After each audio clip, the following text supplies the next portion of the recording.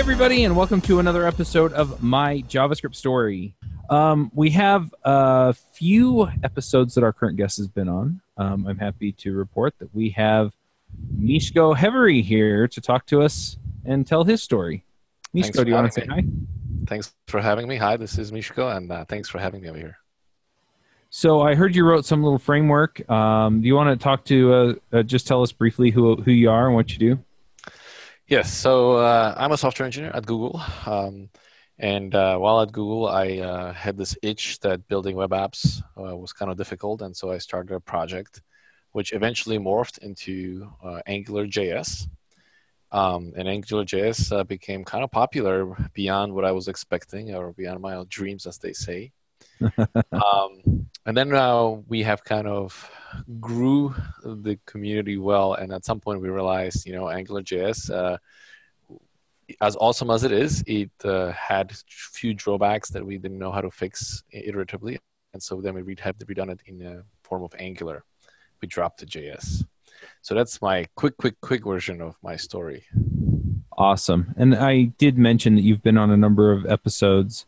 Obviously, we have an Angular podcast, so we have you on periodically there, or other members of the core team. But for people who are interested, the first episode that we've had you on any of our shows was JavaScript Jabber, and that was episode 32. And you and Igor came on and talked to us about AngularJS. That was in 2012. And then episode 1, you told us the whole story about how you created Angular. We're probably not going to have time to go into that in depth today. So I'm just going to throw that out. If people want to hear that story, that is episode 1 of Adventures in Angular. This episode is sponsored by Sentry.io. Recently, I came across a great tool for tracking and monitoring problems in my apps. Then I asked them if they wanted to sponsor the show and allow me to share my experience with you. Sentry provides a terrific interface for keeping track of what's going on with my app. It also tracks releases so I can tell if what I deployed makes things better or worse. They give full stack traces and as much information as possible about the situation when the error occurred to help you track down the errors. Plus, one thing I love, you can customize the context provided by Sentry. So, if you're looking for specific information about the request, you can provide it. It automatically scrubs passwords and secure information, and you can customize the scrubbing as well. Finally, it has a user feedback system built in that you can use to get information from your users. Oh, and I also love that they support open source to the point where they actually open sourced Sentry if you want to self-host it. Use the code DevChat at Sentry.io to get 2 months free on Sentry's small plan. That's code DevChat at Sentry.io. But yeah, you also came on JavaScript Jabber and talked about dependency injection with Voita. And then, yeah, you've been on a number of Adventures in Angular episodes, as we said, just talking about like it was mostly around the time of the beta for Angular and just talking about how things were going there. So people wanted updates, and we have brought you guys in and had you do your thing. So anyway, this show, we kind of focus a little bit more on the developer journey, and I think this is going to be interesting just to see where you come from. It was interesting. I was just talking to Jamin Ferguson for my JavaScript story, and I just mentioned, I was like, yeah, well, I've got Mishko coming up next, and he's like, whoa, a heavy hitter, huh? And I'm like, yeah, he's done a lot of terrific stuff, but when I talk to Mishko at like NGConf and stuff, Mishko's just a dude, and so I'm kind of curious to see what kind of balance we strike, I guess, between just a dude and I've done all of these awesome things. So we'll see how that goes, because people elevate open source authors, especially of popular projects, to a certain degree, and then they think that there's no way that they could ever do something like that. And a lot of times it's just a dude that wrote just a thing that turned out to be kind of an important just a thing. Totally agree. So anyway, let's start with the very beginning. How did you get into programming? Wow, that goes really, really long time back. I think I was in the 4th grade, early 80s. My dad read somewhere in the article that there are these things called computers. Now, mind you, back then I lived in what used to be called Czechoslovakia, and so computers were not as available as they were in the Western societies. And so somewhere in the magazine, my dad was like, oh, there's these computers, you could get them. And so I think my dad had to bribe a pilot that flew international to be like, oh, like, here's some money and here is, something. Would you, while you're international, would you pick one of these things up for us and bring it home? And so, yeah, we got this thing and then we didn't know what to do with it. And so I remember that I learned, we kind of learned with my dad together to program, going back and forth. What I found interesting at that point on that particular computer was a Sinclair ZX Spectrum. Okay. For those of you who want to Google that or had it, is that it didn't have, it had individual normal keyboard, like QWERTY keyboard, like everybody else, right? But when you programmed it, you didn't program it by typing a command. Instead, every single command was already on the key somewhere, and you just like wanted to type let. So then you had to be like function shift and, LQ or something, and then a let. Oh, wow. And these things were not actually editable. So it's not like you could go back and like change let to something else. Like these were just like individual tokens that you would add into the basic programming language. And it was basic, right? And so that's what we started, and you start with something silly like, oh, can I print my name 10 times? Can I make I remember one thing that I spent like the whole weekend on was just how do I draw what back then was Czechoslovak flag. And the reason why that was tricky is because the flag was in 3 colors, and the Sinclair Spectrum at that point, in order to save on memory, they only allowed 2 colors per like subsection of a screen. And so like you have to align the flag in the right way so that, silly stuff like that. But anyways, I am talking too much. But that's kind of how I got started. You started as a kid, explore, curious, how things are, and you just kind of go from there. So being able to program, at least in the time frame that you were doing it, was a pretty rare thing then. It was a pretty rare thing. People didn't really understand what it meant.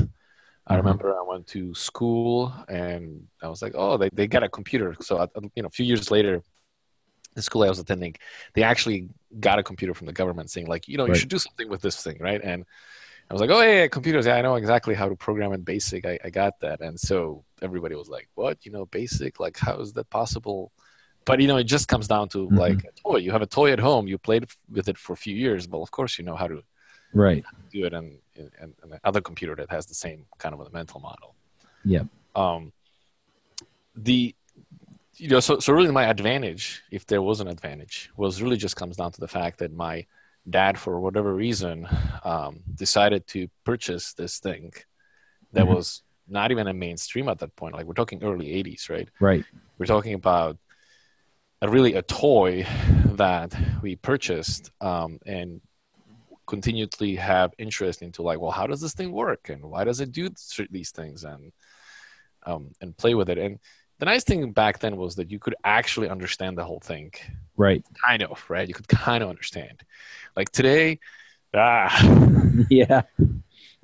I hit a key. Well, let's see. There's a Bluetooth connection between the keyboard and the computer. I know, right? Which, by the way, is encrypted, right? So that nobody can eavesdrop. And like, oh my God, just like a simple stuff like key presses get complicated. Yep. Yeah, it's interesting. Well, and even the software systems that we built today, right? I mean, the epitome of programmer in the 80s was essentially the guy that would go into the basement and he would hammer on a bunch of code, and then he would come out and you would have Dentrix or some system, right? I mean, I met the guy that wrote Dentrix, which is a dental office management system, the original version, and it was like just him. There were 3 guys in the company, and the other 2 were business guys. And today, if you wanted to build a complicated system like that and, have it useful and work in the ways that you wanted it to, I mean, good luck with you could have one guy start it, but eventually you're going to need a whole team of people because it just gets so complicated. That's true, but also there's a little higher expectations of what a software is today, right? Yeah, fair enough. Back then, it was, you were happy if you typed the patient's name and it got retrieved, and you were like, oh, Yeah, right. Today we expect type ahead and yeah, hovering over things and that's fast true. responses, and the data sets are more ridiculous, and it has to be available on my phone. And Yep, so it is a more complicated thing that we're solving, even though that's true. you might be tempted to say, like, well, it's the same thing. Well, it's not. Yeah. Well, and we've got more powerful tools to solve a lot of those things too. Yeah. So I'm curious. So you get this machine and you do basic on it for a number of years. I mean, did you at that point know that you wanted to do computers for the rest of your life, or were you going to be something else, or how did that kind of come about? Where you went, okay, I'm going to be a professional at this. We're talking like, I think 9 or 10-year-olds kind of a kid, Right. right? I had a lot of interest. I'm not sure what professionals meant at that age. Right. What happened next is that a few years later, when I was, I think, around 13 or so, we moved to the US. Okay. And so that was a kind of a big change. Um, and, once we got to the US, it was more, we got into high school. High school would make available AP Right. programming kind of a Hmm. style things. So I was part of that. And at that point, I was kind of like, yes, I think I want to do this. Like, this is just so much fun. Like, why wouldn't I just play for the rest of my life? And if people want to pay me for that, it's even better. Yep. Makes sense. So did you go to college then? Do you have a CS degree or? Yeah, I went to college. I actually went to college in Rochester, New York, to RIT. Mhm. I have a BS/MS in computer engineering. Um, and yeah, so I graduated from there and kind of went. The funny story there was that when you, I don't know if you remember the days when you had to apply for colleges and you were all stressed out about it, Mhm. right? I applied for Carnegie Mellon and I didn't know the difference in computer science and computer engineering at that point. Right. It turns out computer engineering is more hardware, and computer science is just purely software. Yeah, my But degree's in computer engineering. So. yeah, okay, well, thank you. Welcome, buddy. So I applied actually to Carnegie Mellon because that was kind of the well respected. And I got back a letter saying, like, well, for CS, we don't have space for you, but we'll take you for CE, for computer engineering. Okay. And I actually didn't know the difference. And I was like, well, I want to do software. So I turned them down and instead I went to RIT. Except like 2 weeks into RIT, somebody finally explained the difference to me. Like, one is just software, the other one is software and hardware. And I was like, well, I want to do the hardware part too. Right. So I actually ended up doing computer engineering, which I could have gone to Carnegie for, but that's okay. I went to RIT, loved the place, had a lot of fun. Mhm. And one thing that I really, really liked about RIT is that they made internships mandatory. Oh, nice. So it was not an option. It was like you had to, in order to graduate, you had to go and have internships at a bunch of companies. And at the time, that was so stressful, like, oh, I'm going getting a job. And, but Hmm. now in retrospect, that was such an awesome idea and it made such a huge difference. I remember when I was time to get a first real job, it was so much easier having a whole bunch of internships and be like, well, I've done all these things versus some other candidate. Yeah. Who's like, I'm green from theoretical knowledge. And Yeah, I agree. What was the internship that taught you the most? let's see. So I interned at Xerox. There I worked on some image processing algorithm. Basically, they had printers, right? The printers and copiers, and they wanted to check the quality. And so they would print like thousands of blank pages and they would scan the blank pages and they would say, like, go find all the little specks on these blank pages and see if the specs move. So, basically software to Wow. scan it all and see how this, because the idea was that, if the spec was moving, then it's just a dirt, but if it stays stationary and it's growing in size, then it's probably some kind of damage to it. But I Right. just found it hilarious that the printer was just printing blank pages like day in and day out, and they would take like every 10,000th page out and be like scanning that page and see. Wow. Then I also worked for Intel. Intel I'd liked because I worked on a chipset which supports the main CPU. Hmm. And that was kind of cool because I kind of really got into the hardware of things and really understood how kind of the processes work and how this stuff Right. comes together. So I enjoyed that. So those are kind of the big internships. Then I worked for a little consulting firm in Rochester because it was just convenient, called Questra, which eventually morphed into some other company. I can't quite remember. Hmm. And that was a lot of fun because I got to do embedded stuff. Right. Basically bringing software and hardware together into software that runs your printer, kind of a thing. It's still software, but it's kind of embedded. Some of that stuff is really tricky to do. It is, and I think this is the kind of difference between software engineers today versus back in the day, is because back in the day you were living in such a constrained world, right? Like Hmm. my first computer had 64 kilobyte total, right? And Right. 60 kilobytes of it was read-only memory. So you only had, like, what is it, 48K left, and that Right. 48K had to be split between video memory, right, and your Mhm. operating system, and then the application that you actually ran. Yeah. It's like, um, and so when you design stuff, like, you really had to think about this thing. And when you Right. went to embedded world, like printer, like, it's the same kind of a thing. You really think about every single byte, how it's used, how it's laid out, what's where, versus, the software engineers that kind of show up today and that have never have any hardware background. They will throw an expression on the screen, not realizing what is actually happening underneath and what are the costs to these expressions. Hmm. Well, it's funny too with embedded. I remember taking in my embedded systems class, and we had to build a couple of applications and run them on real hardware. And it was always funny because the program just dies, Yes, right? most actually says no. it just dies. And so so then what you do is you take it back to the emulator, and you run it in the emulator, Which and doesn't reproduce. right, it either doesn't reproduce or you're checking what's in the registers to see, you know, Yep. and then and so then you get through it and you're like, okay, well, I'm getting a different result on the emulator. So then you have to go look up the known bugs for the emulator. I mean, right? It's that kind of thing, but at the same time, it forces you into that level of problem solving that's really, really interesting. So, Yeah, it's definitely a different level, yeah. the way you think about it. And I think it's important for people to kind of actually understand, like, what is actually happening at the low level. Hmm. And yeah, it's one of those extra things, extra views that you have into the CPU that others don't. Right.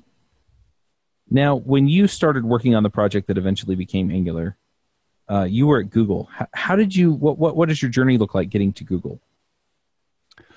Oh, how I got to Google? Let's see. So after I graduated the school, I went to work for the Questra, the consulting firm. Hmm.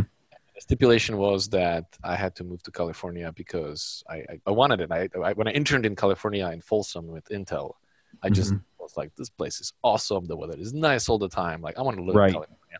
Plus, also, remember, like, I come from Czechoslovakia, right? Where Right. as a kid, like, I get this computer and I'm like, this thing is amazing. Where is it built? Oh, this is all built in Silicon Valley. And I had this dream as a kid. I vividly remember to this day that I had a dream where I was like, when I grow up, I hope I'm just going to have enough money to be able to go and visit Silicon Valley one day. Nice. That was my dream. You live there now, right? I live here, right? I live here. Yeah. I'm part of it. I am the thing that, the part of the cog in the machine. Yeah. But I remember having the dreams, like, I just want to be able to go there one day. Like, that's the thing I'm aiming for. That's awesome. Anyways, but the question was something else and I got derailed. Yeah, I was just curious. I mean, your journey from graduation Oh, to right. Google. So I graduated. I went to work for the consulting firm. We moved to California, or rather, I moved to California. I was single back Mhm. then. And I worked for, first for Questra, then I worked for a little startup that didn't go anywhere. And then I went to work for Adobe. That was a lot of fun working for Adobe. What did And, you do there? oh, well, sorry. Yes. So I worked on a technology that was supposed to be a competitor to Flex. Oh, really? Yeah. And then Adobe bought Macromedia. So when the Macromedia was purchased, the project I was working on got canceled basically. And Well, so, yeah, because they own Flex. yeah. So I was grumpy, right? And so as a grumpy person I was like, I'm quitting and I'm going somewhere else. So I went to Google, and that's how I got to Google. So what's I'm sure the process has changed, but what was the process for you of getting a job at Google? I had to go through the interview process, and I actually, the first interview I failed. So for all those people who tried to get at Google and failed, like, just try again. It's okay.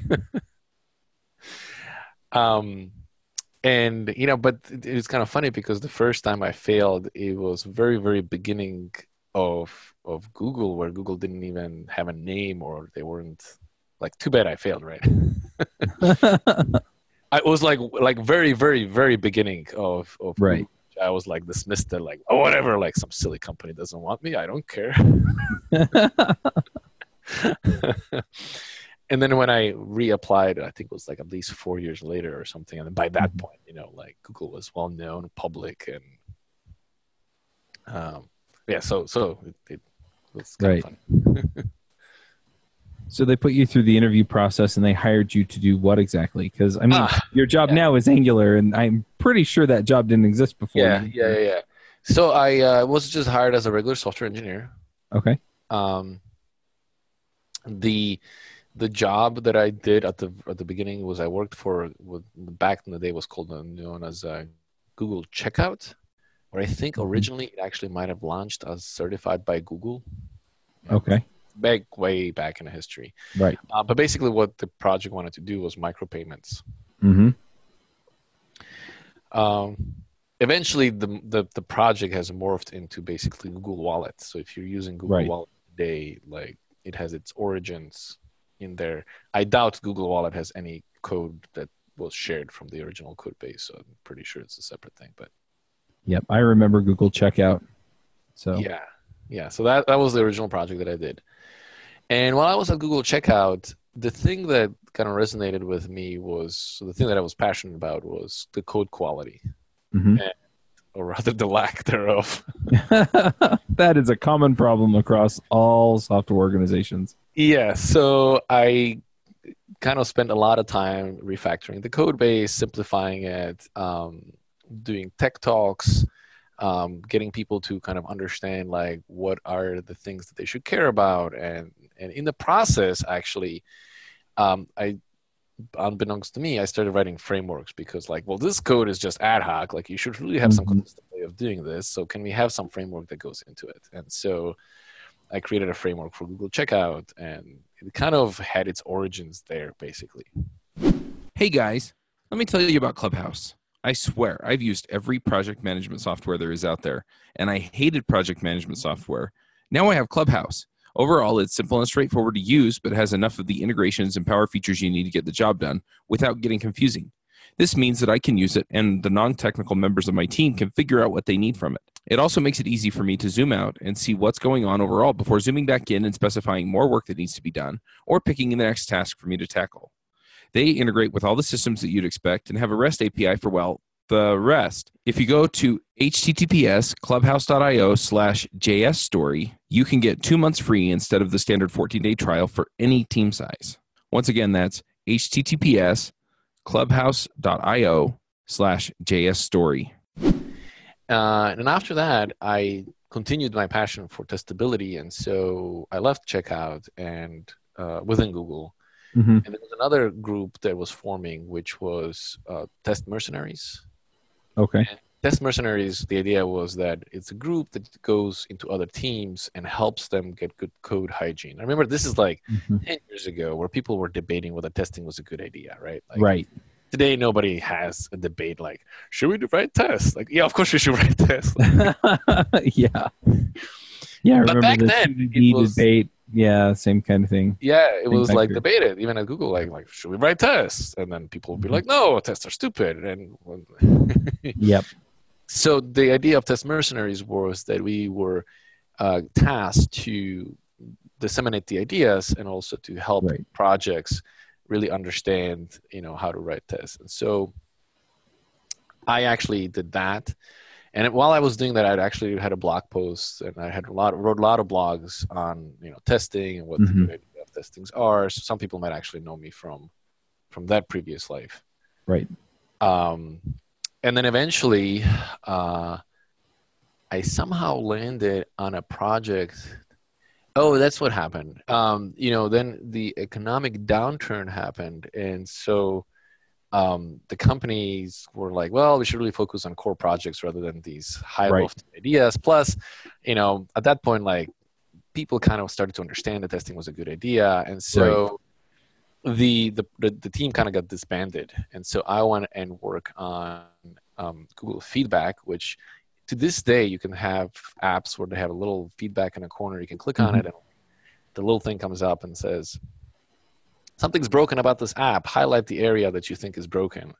And then you highlight the area that's broken, and you say, this is what I don't like, or whatever, right? And you put it back. And then there's some machine learning on the other side that determines, like, oh, people always not like this thing. You should probably look at this first, kind of a thing, because hundreds of thousands of feedbacks. But my job was to help with the code, and I think it was written in Gwt. Or something of that sort. I can't remember. And I remember, again, I kind of got not forced, but like I naturally gravitated into, like, well, what's the code quality? How do we make this simple and other people's productive? And so while working on this, I also kind of, in my free time, was toying with this idea of having a kind of a new language on top of HTML that would allow people to. The idea originally was to allow somebody who doesn't know how to program something like HTML to be able to write interactive pages. And so I was doing this in Gwt during my day job, and then working on this on kind of on the side. And I was like, this Gwt thing isn't working out for me. And so I went to Brad, and we're like, we should really get rid of this and do this other thing, and managed to somehow convince them. And the rest is the history, as they say. So we brought that in, and slowly it turned into a framework that other people wanted to use, and then we kind of grew it, made it open source, and sent it out to the world. Very cool.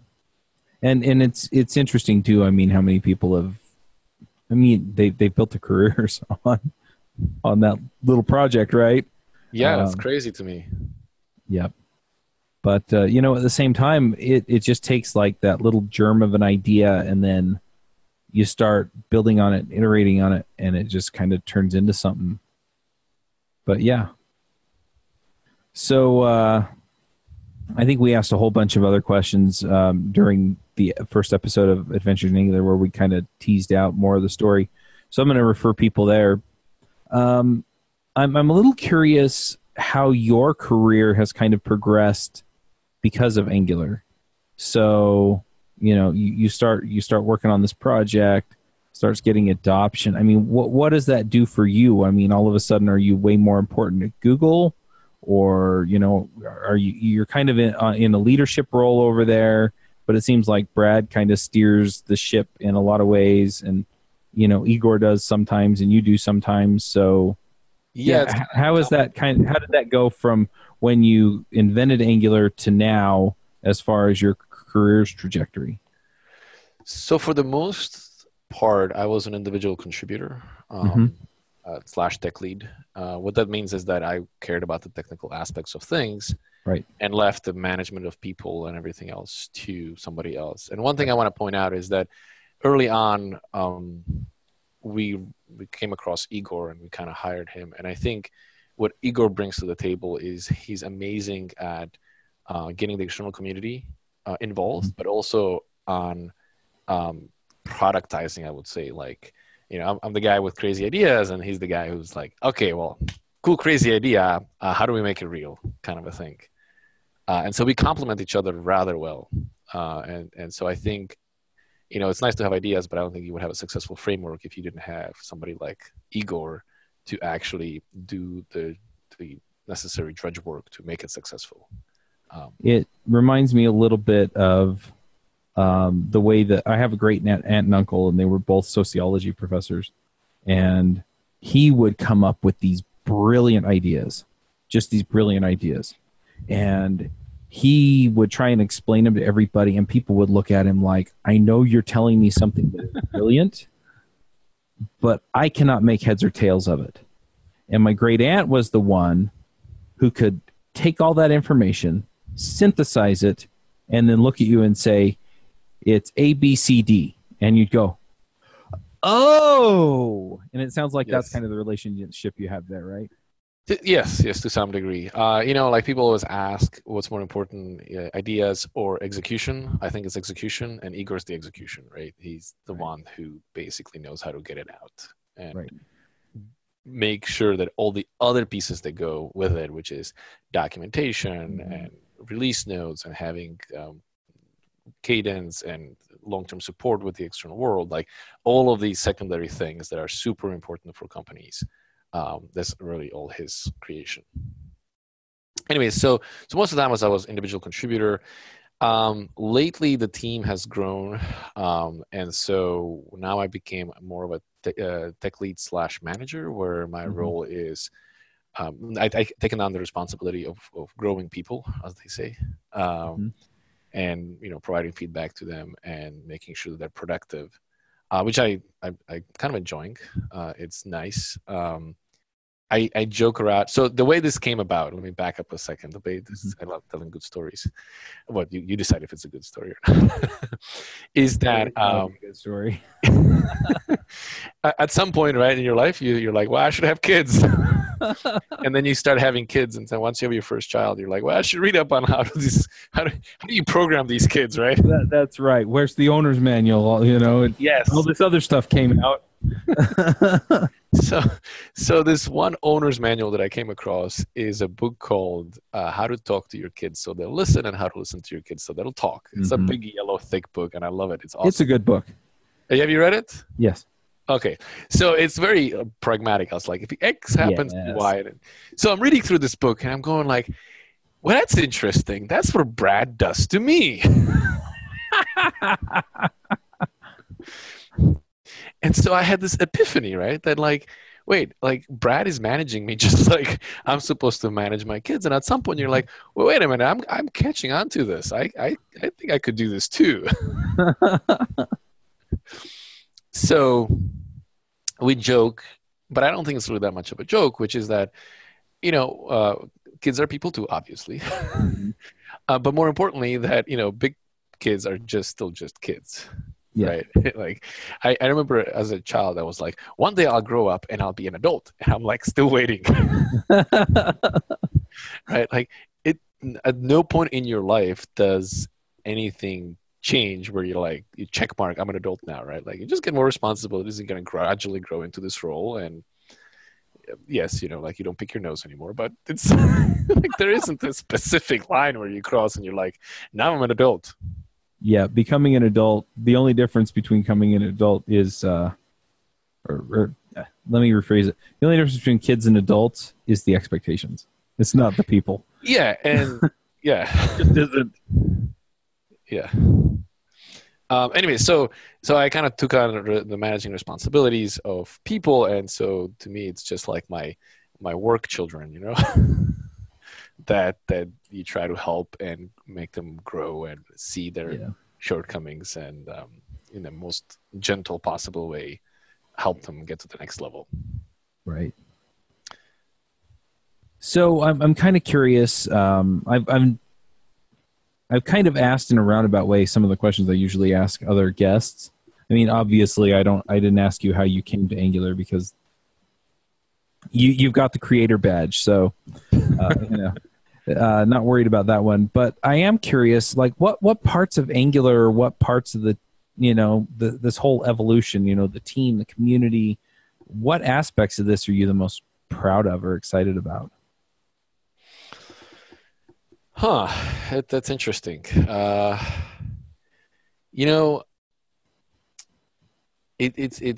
reason it's kind of a hard question to answer is because when you go to store and you purchased an item, right? You're like, oh, it's perfect. That's what I want.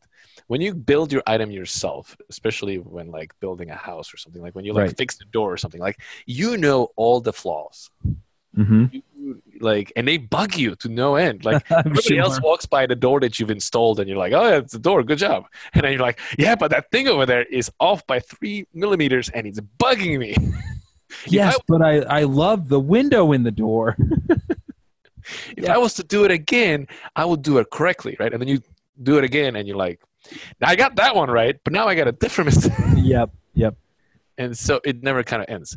So when you ask me what I'm the most proud of, the part of the problem is that like I kind of see all the mistakes we have made, and I'm like, gee, I need to fix all these things, and it's Right. part of like what drives you through it, and be like, well, I see how this could have been done better. Like, can I go back and improve it so that basically I'm not embarrassed for what I've done?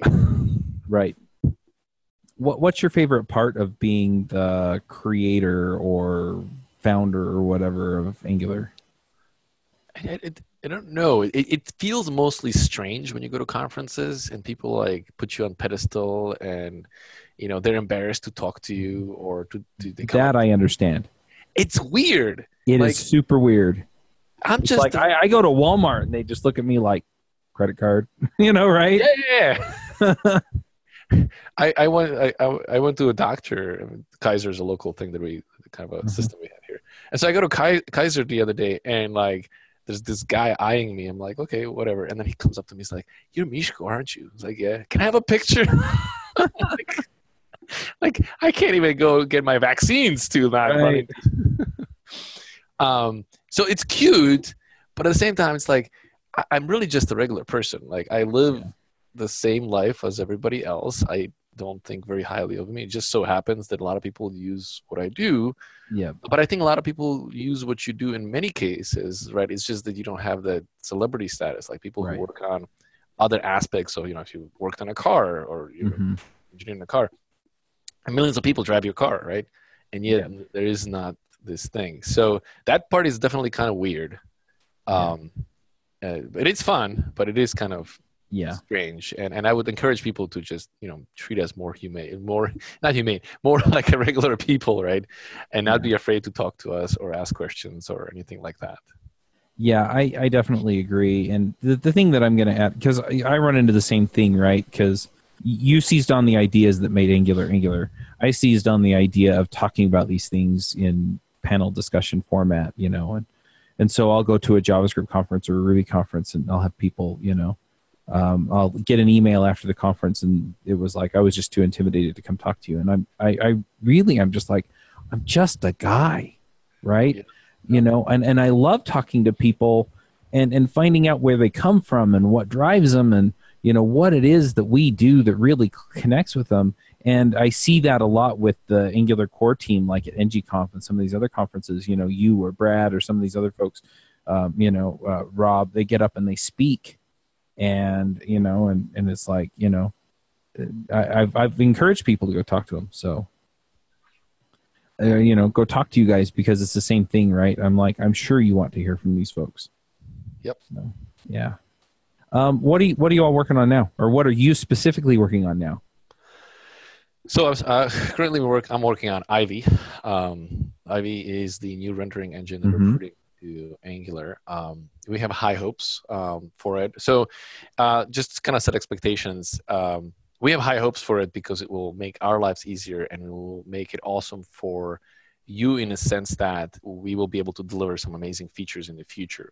Right. But as of right now, Ivy is just same old Angular that you've always known. Nothing has changed. Right. And so I want to just make sure people don't expect that Ivy is going to land and the whole world is going to be amazing, right? No, Ivy is just an enabler that will make it so that in the future we can make a lot of different changes to the system. And the other thing we actually I'm excited about Ivy is that it will simplify things so that it will be easier for the open source community to come and contribute again. That's one of the things that I think we've kind of lost our way a little bit, and I wanted to fix that. Good to hear. Yeah, and I think that's important. And I know a lot of people that contributed to AngularJS that have found it harder to contribute to Angular. So yeah. Well, that's awesome. I guess the last question I have is just, how do people find you online? if they want to see what you're working on or reach out or anything, what do they do? Well, GitHub is definitely to see what I'm working on. These days, a lot of what I do is more behind the scenes, talking to people, discussing ideas, writing specs. One of the things we'd like to do is we'd like to move the design spec process a little more external. So we're probably going to see more visibility to that in the future. I have a Twitter account, but I'm trying to cleanse my social stuff, so I try not to look at it. Yeah.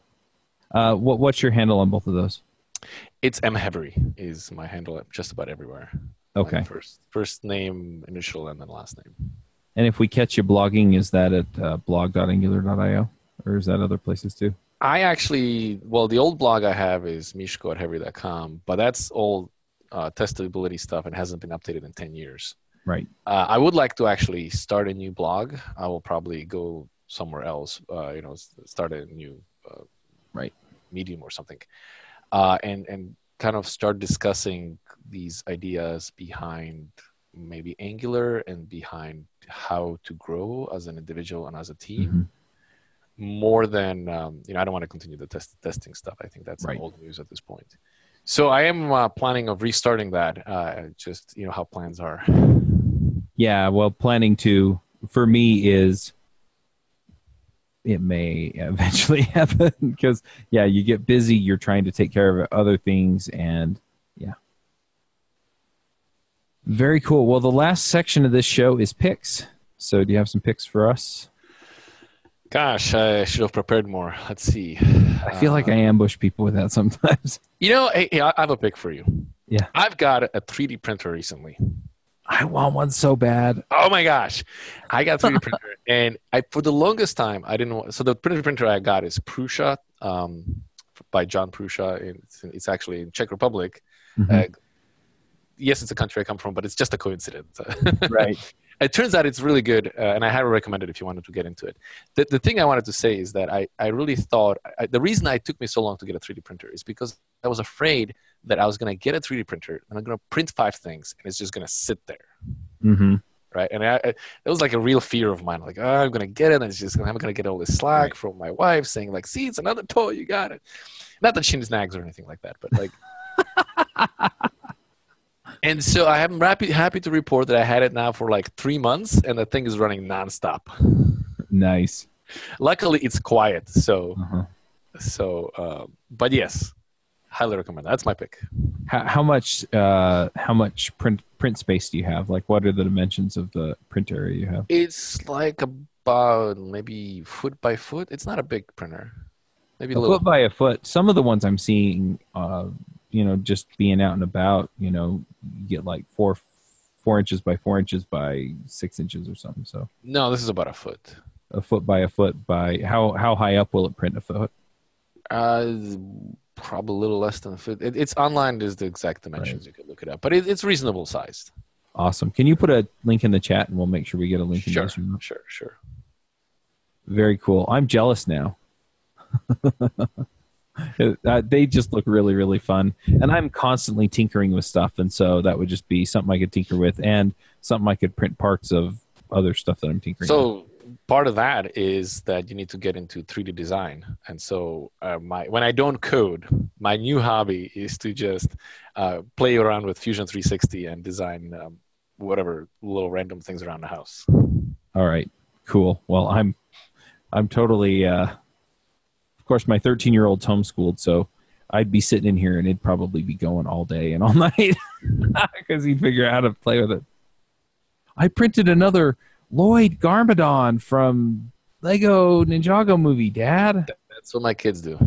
You've got like 60 of those, son. Yeah, but this one... Anyway. I'm going to jump in here with a few picks. So, in fact, I'll just make it quick and I'll just do one. But I picked up, I was sick last week. I was really, really sick last week. And so, mostly I just wanted to lay around and not do anything. And I was in enough pain to where I really couldn't work. And so I picked up a series called the King Fountain series. It's by Jeff Wheeler. I listened to them on Audible. They're narrated by Kate Rudd, and they're pretty darn good. The main protagonist is this girl with magic powers. So anyway, terrific books. I really, really enjoyed them. If you've read his other books, there is this one actually ties into another book series that he has. So that was fun. But yeah, just love those. So I'm going to pick those. And thanks for coming, Misko. Thanks for having me. All right. Well, we'll go ahead and wrap this one up, and we will catch everybody next week. Bandwidth for this segment is provided by CacheFly, the world's fastest CDN. Deliver your content fast with CacheFly. Visit CACHEFLY.com to learn more.